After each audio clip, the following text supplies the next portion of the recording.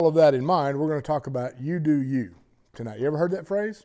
You do you, I'll do me, you do you, we'll be fine, right? So Galatians 6 expands on Paul's teaching about living in God's Spirit, which he gave at the end of Galatians chapter 5. It describes how Christians who live in God's Spirit should use His power to treat each other. So going back to Galatians chapter 5, verse 25 through 26, it says this. Now I use the Amplified version here. It says, if we claim to live by the Holy Spirit, we must also walk by the Spirit with personal integrity, godly character, and moral courage, our conduct empowered by the Holy Spirit. We must not become conceited, challenging, or provoking one another, or envying one another. So that's how Paul ends Galatians chapter 5. So that's you could pretty well spend the day right there. This is really good teaching. It's solid. This is how we should be. If we claim to be in God's Spirit, if we claim to live according to God's Word, then we shouldn't be provoking one another. We shouldn't be challenging one another. We should at least not to, we ought to be challenging each other to be better, but not challenging each other like in contempt.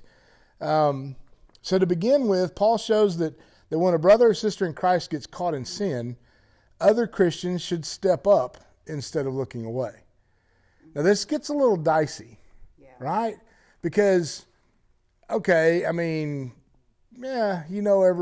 their life, and that this guy, maybe he lives a way that he shouldn't live when he's outside of here. And we all have a tendency to just kind of look the other way. Because if we call him out, that's going to be a struggle. That's going to be a challenge.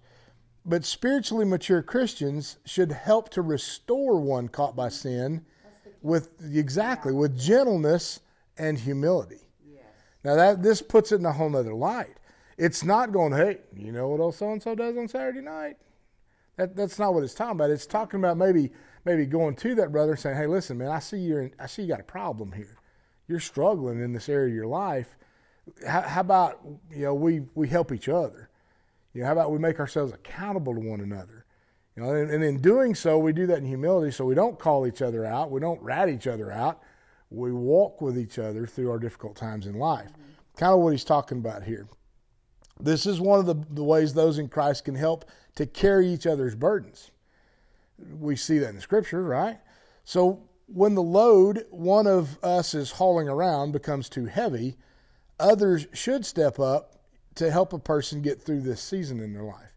So it may just be a challenging time. Maybe someone's going through a hardship.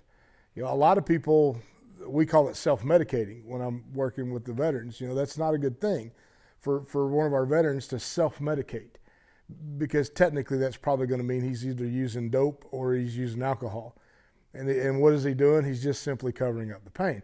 He's not solving anything. Yeah. Well, that's kind of what we're having. If we're caught in a season maybe of depression, maybe we've had a loss, or all of us have this tendency to fall apart from time to time, right? Maybe it's you lost your job. Maybe you've done something that's caused some problems. Maybe you're having trouble in your marriage. And so there's all these hardships that come along, and we have a tendency to bury those in another way. Well, it's a great time for another believer to step up and say, hey, let me walk with you through this thing. Yeah. And then when I struggle, you can walk with me through that,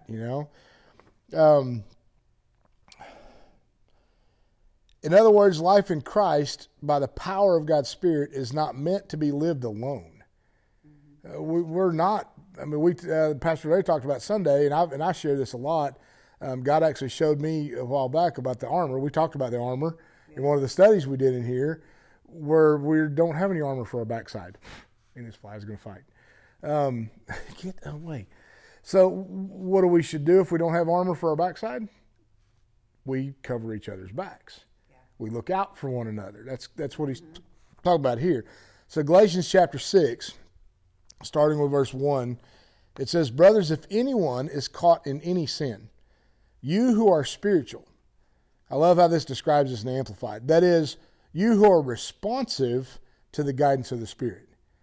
In other words, we're sensitive to the Spirit's guiding us. You know, sometimes we let the wrong spirit guide us from time to time. I'm challenged with dumb people. I really struggle with ignorance. And it gets to me. Ron's all the time having to correct me, especially in my driving, because I have this word I like to use, morons. There's just a lot of morons out there on the road sometimes, and I struggle with that. And every now and again, it really can get to me if I'm not careful. And so this being responsive to the Spirit to guide me would be something I really could use some structure around from time to time. So being responsive to the Spirit, are to restore such a person in a spirit of gentleness. Again, this is a word we don't use much. We don't have much of a gentle spirit anymore. We either are laughing at somebody, mocking them, calling them out, or pointing our finger at them, instead of looking at how it's easy for me to call somebody a moron, and then, a half hour later, I cut somebody off in traffic too because I did the same thing the guy did behind me, but I don't see it that way. We're to keep a watchful eye on ourselves in the midst of all of this. So if we're to restore such a person in a spirit of gentleness, not with a sense of superiority or self-righteousness, we're also to keep a watchful eye on ourselves so that we don't fall into the same problem. We're not tempted in the same way. Verse 2 goes on to say, carry one another's burdens, and in this way you fulfill the requirements of the law of Christ, that is the law of Christian love. What do you think it means to carry each other's burdens? First of all, you've got to know their burden. How are you going to get to know their burden if you don't know them? That's true. So there's got to be some relational factor going on here. But that only comes with our relationship with the Lord. Yep. If we don't have a true walking relationship with the Lord, we're not going to care about someone else's burdens. And so when you get involved in somebody else and they've got a burden, it says to watch yourself lest you're tempted also. Yeah. And that just makes it that much more easier. But if you're walking in your prayer life, and you're walking as unto the Lord, and you're walking spiritually, the Lord sometimes, not every time, will just put a knowing in your heart. Anybody ever have that knowing? God put this knowing in your heart. They're going through something, and it's you need to go pray for them. Yeah. You don't have to know what it is, but one thing is we don't judge them. Well, it comes back to, and I don't know the actual scripture reference to it, but it talks about being sensitive to the Spirit of the Lord. Mm-hmm. That sensitivity is just exactly what she's talking about. That I saw someone tonight. We were in a Mexican restaurant over here a while ago eating dinner with my daughter and her family, and I happened to see somebody that is one of the regulars there. It's actually one of the waitresses, and it's like, man, she's struggling. Yeah, you know what I'm saying? And when you see somebody and you think, wow, they got a battle going on tonight. They got something happening. They're not who they are under normal circumstances. It can happen at any given time when that sensitivity to the Spirit, and it comes back to carrying each other's burdens. When we recognize that in a fellow believer, what should we do? Oh, Lord, I ain't got time for that today. Oh, don't look. We have a tendency to do that, right? When you... I love this. Hey, how you doing? We really don't want to know, right? That's just we say it quick and then move away because we don't really want to take the time for them to tell us how they're really doing. That's not why. We just ask it to be a nice guy. But really, what should we do? If we're going to carry each other's burdens, as it says, we should care. It's kind of like saying, hey, I'll pray for you. We say that often. That's so easy. Yeah. It's so easy. Oh, I'll pray for you. Yeah, especially Facebook. I'll pray for you. Do we? Do you take the time? Because if you don't right then, that's why I say I've made a comment about this, I think, in a podcast the other night, that if I don't take the time right then to say, Lord, whatever's going on in them, help. It doesn't have to be like some elaborate, let's light a candle and spend an hour and a half, praying over their situation. But the actual just bringing them to mind, it's good for us to do that too. So having said all this, Paul encourages Christians to take careful stock of the work they do in the Spirit without comparing themselves to each other. I mean, we don't have to be like that guy. I can remember when I was a younger, I grew up in church, and you'd have this evangelist come in, and as a young guy, I always knew that I had this calling. I knew it. I ran from it, but I knew it. And then you'd hear these evangelists come in, and they're telling their story, right? I mean, they got a story. Like this dude been knifed 7 times, been shot twice, And I'm thinking, God, I don't want a story like that. I don't want his story. But yet there was this envy. When you hear someone that's had this, they've overcome something horrific, and you're thinking, oh man, they got a story. I ain't never dealt with anything like that.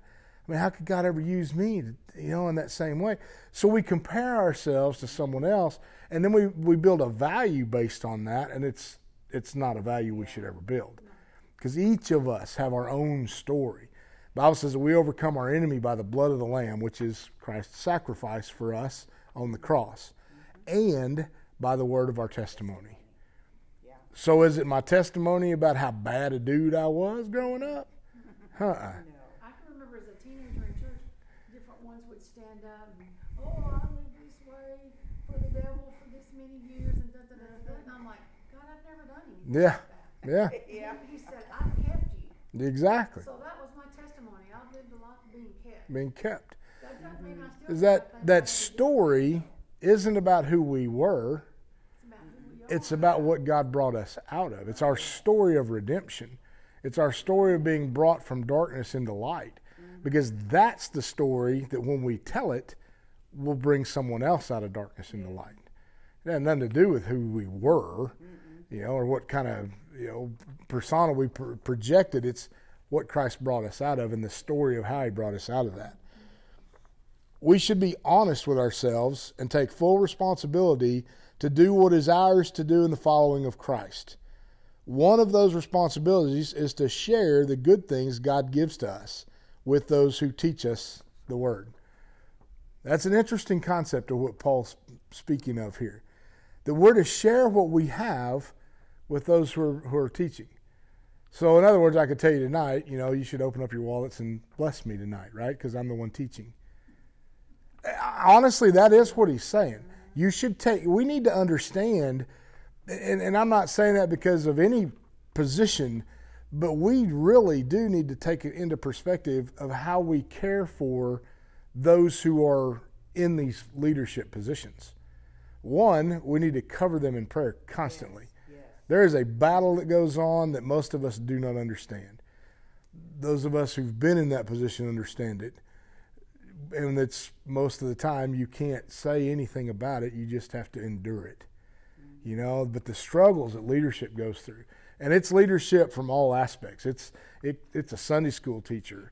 It's a youth worker. It's a children's ministry worker. It doesn't matter if he's just the pastor or anybody else.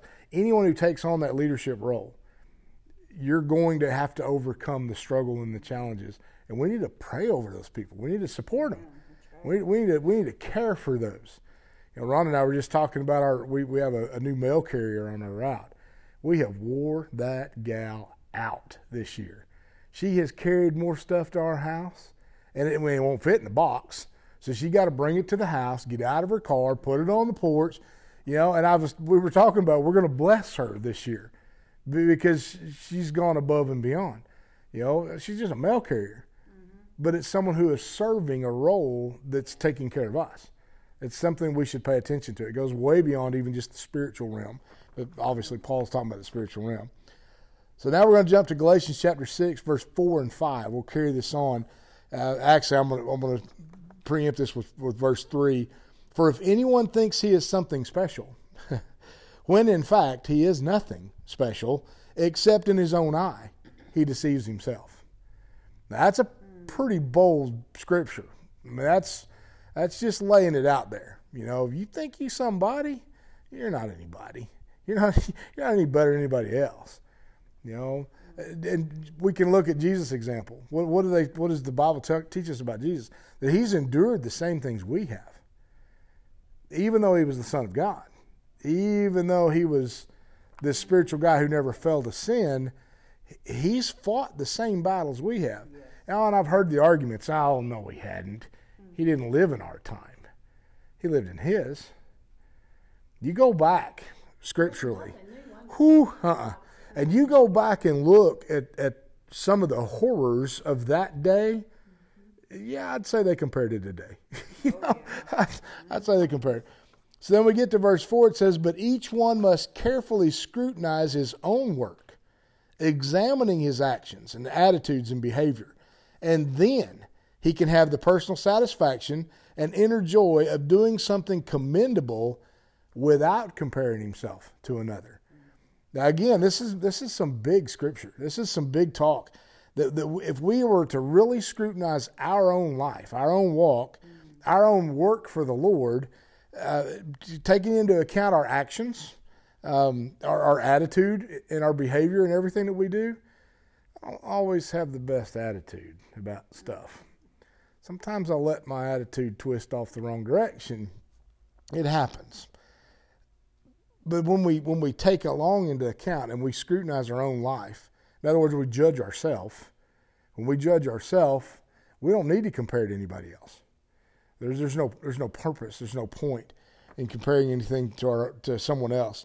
And verse 5 says, for every person will have to bear with patience his own burden of faults, shortcomings, for which he alone is responsible. In other words, we're responsible for everything on us. A pastor friend of mine had posted something on Facebook, and this what prompted this whole thing. Because what he said is you got to learn to hoe your own row. And I thought, that's pretty cool. I mean, you think about that, we're constantly picking the weeds out of somebody else's garden, right? I mean, we're always looking at somebody else's stuff going, oh, man, they need to fix that. They need to correct all that stuff. They need to act better. And what he's saying is we need to learn to hoe our own row. We need to stay in our own lane, you know? In other words, you do you. Don't worry about what everybody else is doing. You take care of you. You got enough problems of your own. You don't need to be pointing anybody else's out. Deal with yourself. Next, he applies the comparison of planting and harvesting to living in the flesh and living in the spirit. Those who insist on trying to be made righteous before God by the effort of their flesh in following the law with harvest or will harvest corruption or death. In other words, if we're dealing with trying to do things on our own, if we're pointing out everybody else's flaw and we don't take care of ourselves, our harvest will be corruption and death in our own life. In a similar way, those who plant only the seeds of their own sinful desires will also harvest death. Only those who plant God's Spirit by faith in Christ will harvest eternal life, found in Galatians 6:6-8. If we look at, starting with verse 6 in Galatians 6, the one who is taught by the Word of God is to share all good things with his teacher, contributing to his spiritual and material support. Do not be deceived, God is not mocked. He will not allow himself to be ridiculed, nor treated with contempt, nor allow his precepts to be scornfully set aside. For whatever a man sows, this also is what he'll reap. That is some powerful scripture. I mean, what else do we expect? There's a simplicity to this. If you sow wheat, what are you going to expect to harvest? Well, you should.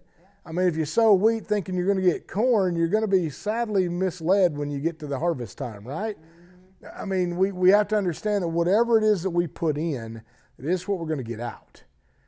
I mean, Ron and I use a scripture in our ministry about the giving side that God says, in the same measure in which you give, I'll give back to you. Pressed down, shaken together, and running over. We poured right into your lap by man. So in other words, God's saying is whatever measure we use, and it's just, we use it monetarily a lot, but think about it. Whatever we do, whatever we use to measure life, whatever joy we try to give somebody, whatever blessing we try to give somebody, whatever cheer we try to give somebody, it's in that measure that God will give back to us. But he'll amplify it. He'll press it down. He'll shake it up. If we don't give much, we're not. Exactly. It comes back to that same measure. In that same measure. I had a pastor actually preach a message on that one night that he started out using a spoon, a little spoon, and then he got a ladle, and then he got a shovel, and then he opened the back door of the church and there was a backhoe sitting there. And whatever measure that you use, that's what God's going to use to measure back to you. So we think about that in every aspect of our life, not just money, but in everything that we do. When we give to others, whether it's in our service, of our time, of our money, whatever it is, that's the measure that God's going to use to give back to us. Only He's going to amplify it to His version. You know? I'll add something there. I was the church secretary at my home church for years. And there was this one family that I knew they made X amount of dollars, but I also knew that other people made more money than they did. But they were constantly given in this area, constantly given in that area, constantly in line, I'm going to volunteer, you know, but God blessed them back in so many ways. I remember we had this one lady, she goes, you know, my furniture, I haven't had to buy furniture in years because He's blessed me and kept because of how I've given to the Lord. She goes, I thoroughly believe because of my giving and how I do, that God has not let my appliances mess up. My air conditioner has never had to be worked on. It's 15 years old. You know, so whatever we give monetarily, these people could not give God enough. Yeah. God would just bring it back to them because of how, you know, they would do their best to meet the need and wherever they are. And that goes back to that verse that said, with what measure you meet before God, the same will be measured back to you. So if you give little, you're going to get little. Yep. Right. If you give much to God, whether it be your time, your work, whatever, and money, He's going to bless you, turn around and keep you and bless you right back. Yep. And the Galatian church at this time when it was going on, these people were all about, who am I? That's why it says, you know, that God said, take heed lest I'm not going to be mocked. You know, these people, well, I do this in the church. My position is this. My position is that. And that's why He kept saying, you know, you worry about taking care of you and quit trying to, don't provoke somebody else by you coming up to them and go, well, I am the choir director in this church and you're not. Yeah. You know how people will do that in church. Yep. And we're not supposed to do that. He goes on in verse 8 to say, for the one who sows to his flesh, his sinful capacity, his worldliness, his disgraceful impulses, will reap from the flesh ruin and destruction. But, I always like the buts. But, the one who sows to the Spirit will from the Spirit reap eternal life. And again, I think you can measure that out way beyond what its wordage is. It comes back in full volume. There's just so much that you can apply to this here. Verse 9 says, I love this part, let us not grow weary or become discouraged in doing good. That's not always easy to do. No, it's not. We get, because we do, how many of you have done something that you figure is like, this is good. We've been doing good for a while, and you don't ever seem to see a return on your investment. I mean, it happens, right? Yeah, it happens. I mean, it can happen an entire lifetime. We can do good for a long time and not ever, it's like no one appreciates it. I preach a sermon called the Duck Call Sermon. I use a lot with our veterans and stuff, and I actually use a duck call to preach a sermon. And there's this little piece inside a duck call that holds the reed in place in the tone board on a duck call, and it's called a wedge. Well, in the process of that wedge, it's just, some of them are made out of rubber, some of them are made out of cork.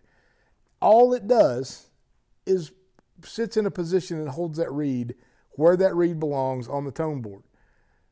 That's it. It's its only purpose. I have never heard anybody say, whew, man, that's an awesome wedge. Right? No one talks about a wedge. But without the wedge, that duck call doesn't work. It doesn't serve its purpose. The wedge becomes very important, even though it's unseen. It's hidden. Once a duck call's put back together, you don't even know it's there. You ever feel like a wedge? Yeah. Yeah. We go through life sometimes feeling like that wedge. Like we're doing everything in our power to do the right things, but nobody pats us on the back. Nobody tells us thank you. And this goes on. This is huge in my mind when talking about church. We do lots of good things to never get any appreciation for it.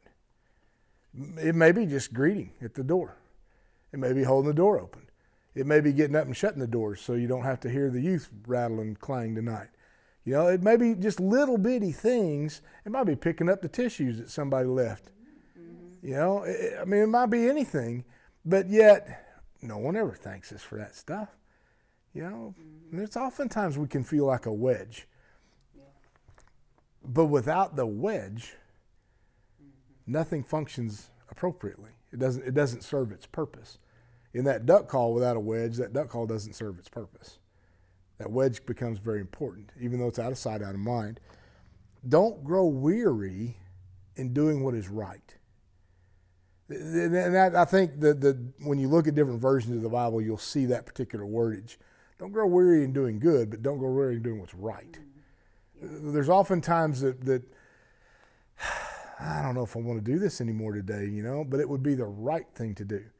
It would be the good thing to do. Yeah, and I love how this ends this. For at the proper time, God's timing, in His timing, we will reap. It doesn't even go on to say you'll reap a harvest. It simply says you'll reap. In other words, you're going to recover. You're going to get. You're going to have something poured into you. So don't grow weary of doing what's right. Don't grow weary of doing what's good, because in due season, I think is how one version says that, in due season you shall reap. In His timing, in His wordage, if we don't give in.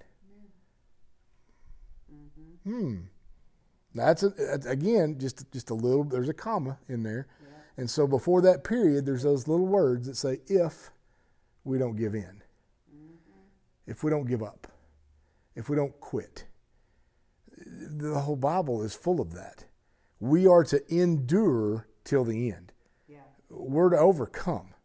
If we don't get what it's talking about. We won't reap, because if we give up or we give in, we lose. We lose everything.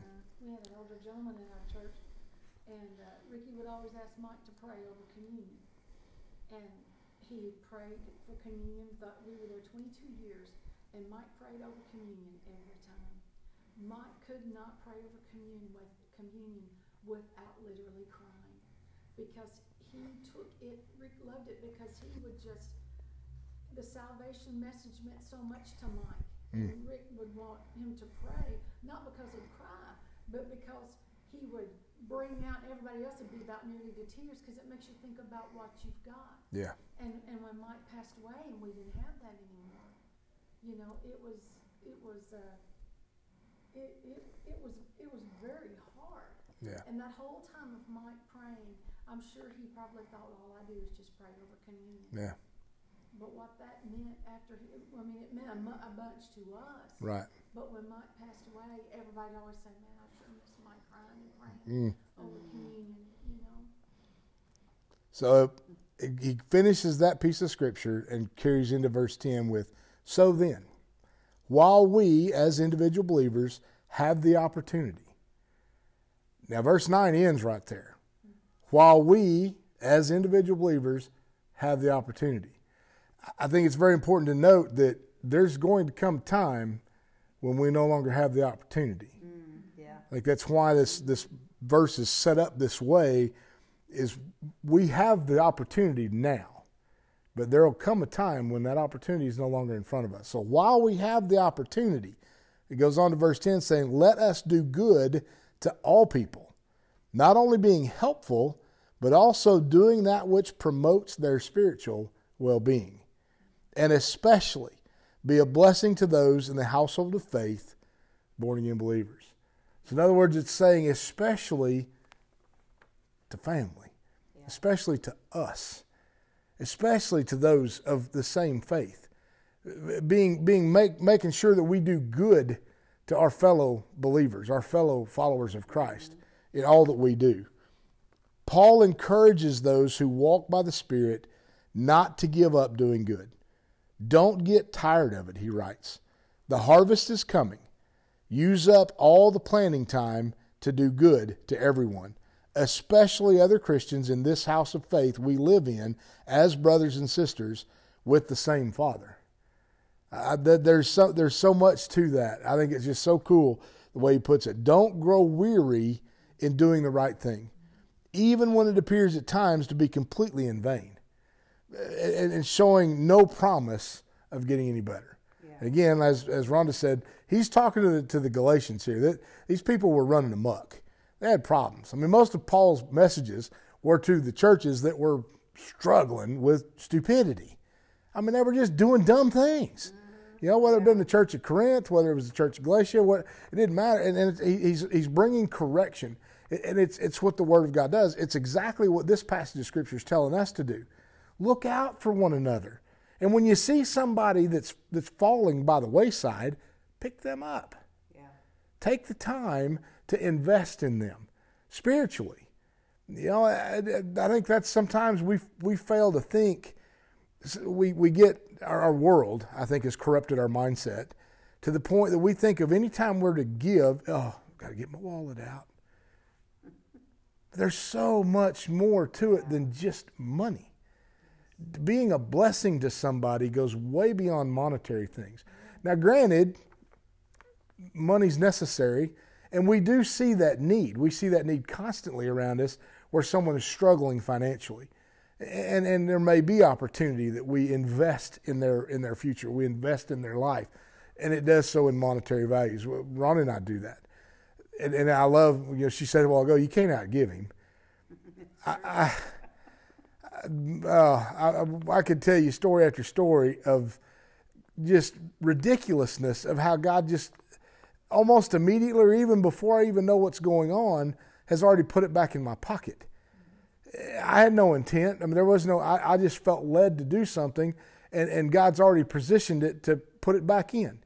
Yeah, I don't know why it amazes me anymore, but I stand in amazement of how he does things when we're obedient to him. Mm-hmm. Obedience becomes huge in all of this, and it fits into everything that he's talking about here. Our obedience to God's word, doing the things that we're being told to do here, watching out for our fellow believers, paying attention to what's going on around us, being that helping hand, serving the way we need to serve according to his word. Keep doing good, keep pursuing God, and keep displaying godly character in all we do and say. Oof, that's a tough one too. Paul wasn't necessarily, I mean, he was getting on to these people, but he loved them. Oh, absolutely. To correct them. Yeah. Mm-hmm. And that's exactly what he's speaking here is that correction in love. Yeah. He was totally out of love, but he was trying to get these people going down a better road to get blessed. Yeah. Yeah, as we could, if we can keep pursuing God and displaying God's character. You ever really thought about God's character?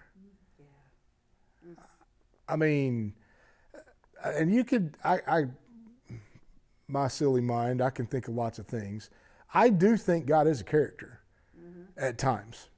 He does things in ways that just, there can't be anything but humor involved in some of this, you know? I mean, and I have to believe that humor he puts in us comes from him. I mean, we're created in his image, you know, not necessarily his physical image, but in his moral character. In his character, we're created. So each one being individual, we all have our own character, but yet it's his. And I think as we learn to understand, if we're to display his character in all that we do every day, whether it be in work, in play, in spirit, whatever that is, his character becomes valuable to us. You know, I have a message that I preach about a deer I encountered on one of my runs to Oklahoma City. Was working. I was driving my old pickup. I come around the corner. There's a little four-corn buck walking right down the dead center of the road. Well, sometimes my mind kind of twists off into animation because that's kind of what I saw of this deer. He's walking down the center of the road. I'm on a gravel road. It's not like I snuck up on him, right? I'm in a pickup. So I drive up behind this deer, and he's just walking down the road. And he kind of does one of these little glances over his shoulder. And then he does a little double take, like, oh, shoot, there's a truck behind me. But he doesn't do anything different. He's still walking down the center of the road. And he does this like 3 times where he kind of glances back over his shoulder. So in my mind, I'm playing this out like, in a characterization. The deer's thinking, this guy's following me. What's up with that? Some kind of creeper. He's following me. He's still there. So he picks up his pace a little bit, right? Well, it takes a while, but he finally, after looking back at me the last time, darts off the road and he goes up into the brush. Well, in just a few minutes, I'm sitting beside the road writing a message because, what path are you on? Obviously, the deer's not in the right path. That's not the path God created him to be on. I mean, we see what happens when deer are on the road. We see the results of deer on the road, laying beside the road. It doesn't go well for them very often. But yet, what about us? God gives us all of this stuff, and this characterization to me, I think is huge. It's just like preaching a sermon with a duck call. Whoever come up with that idea? Actually it was my son's, and I took it from him. But we see these things often. But in the end, doing what Paul is talking about here in Galatians, doing what's right, not growing weary of doing the right things, not giving up on one another, but learning to pick each other up, watch out for each other, help each other when we're falling or struggling in sin or any other part of our life. I mean, it could be beyond just a sinful nature. We could be struggling in all kinds of things that we need somebody to walk beside us with. Depression is such a monster in our society today. Trauma is a monster in our society today. The traumatic events that all of us have experienced through life, we need to hold each other up on those things. We need to lift each other up on those things. And in doing so, we're doing what God has called us to do, ministering to each other and doing His work on this earth. And in the end, this will prove to be the right thing all the time. Amen. I'm out of notes. Anybody got anything you want to throw in? Now y'all are all talkative when we do these, so let's pray.